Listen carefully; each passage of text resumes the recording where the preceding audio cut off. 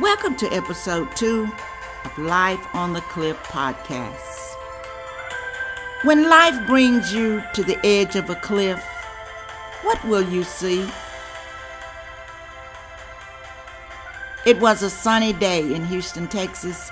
The weather cooperated with the Brunson family plan to go to the beach in Galveston for a weekend getaway. The kids woke up at 5 a.m. They never wake up on their school day that early. They loaded the SUV and headed south on Interstate 45. They just arrived at the hotel when Mr. Brunson's cell rang.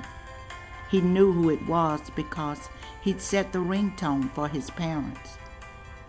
Life had happened. His dad had been rushed to the hospital. His sister was frantic, saying the prognosis was so discouraging because of the severity of his injuries, in addition to the other health issues his father had. The Brunson family weekend was interrupted by the uncertainty that life brings. Life had happened. Mr. Brunson was standing on the edge of a cliff where he had to decide: be optimistic or pessimistic, pray for the best or expect the worst. Thankfully, the family all chose to be hopeful and speak positive in this crisis that brought them to living life on the cliff. Every day, life happens.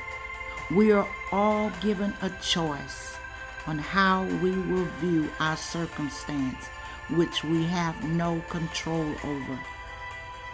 Whatever circumstance has brought you to a cliff, I encourage you to look out. What do you choose to see? Do you choose to see the best or the worst? To be hopeful or hopeless? To be fearful or faith? What will you see when life brings you to the edge of the cliff? I hope that you will see hope, that you will see the best, and you will exercise faith and not fear. This has been your episode 2 of Life on the Cliff. Thank you for listening. Thank you for following. And until our next episode, yes, live victoriously even while dealing with life on the cliff in this crazy world. See the best.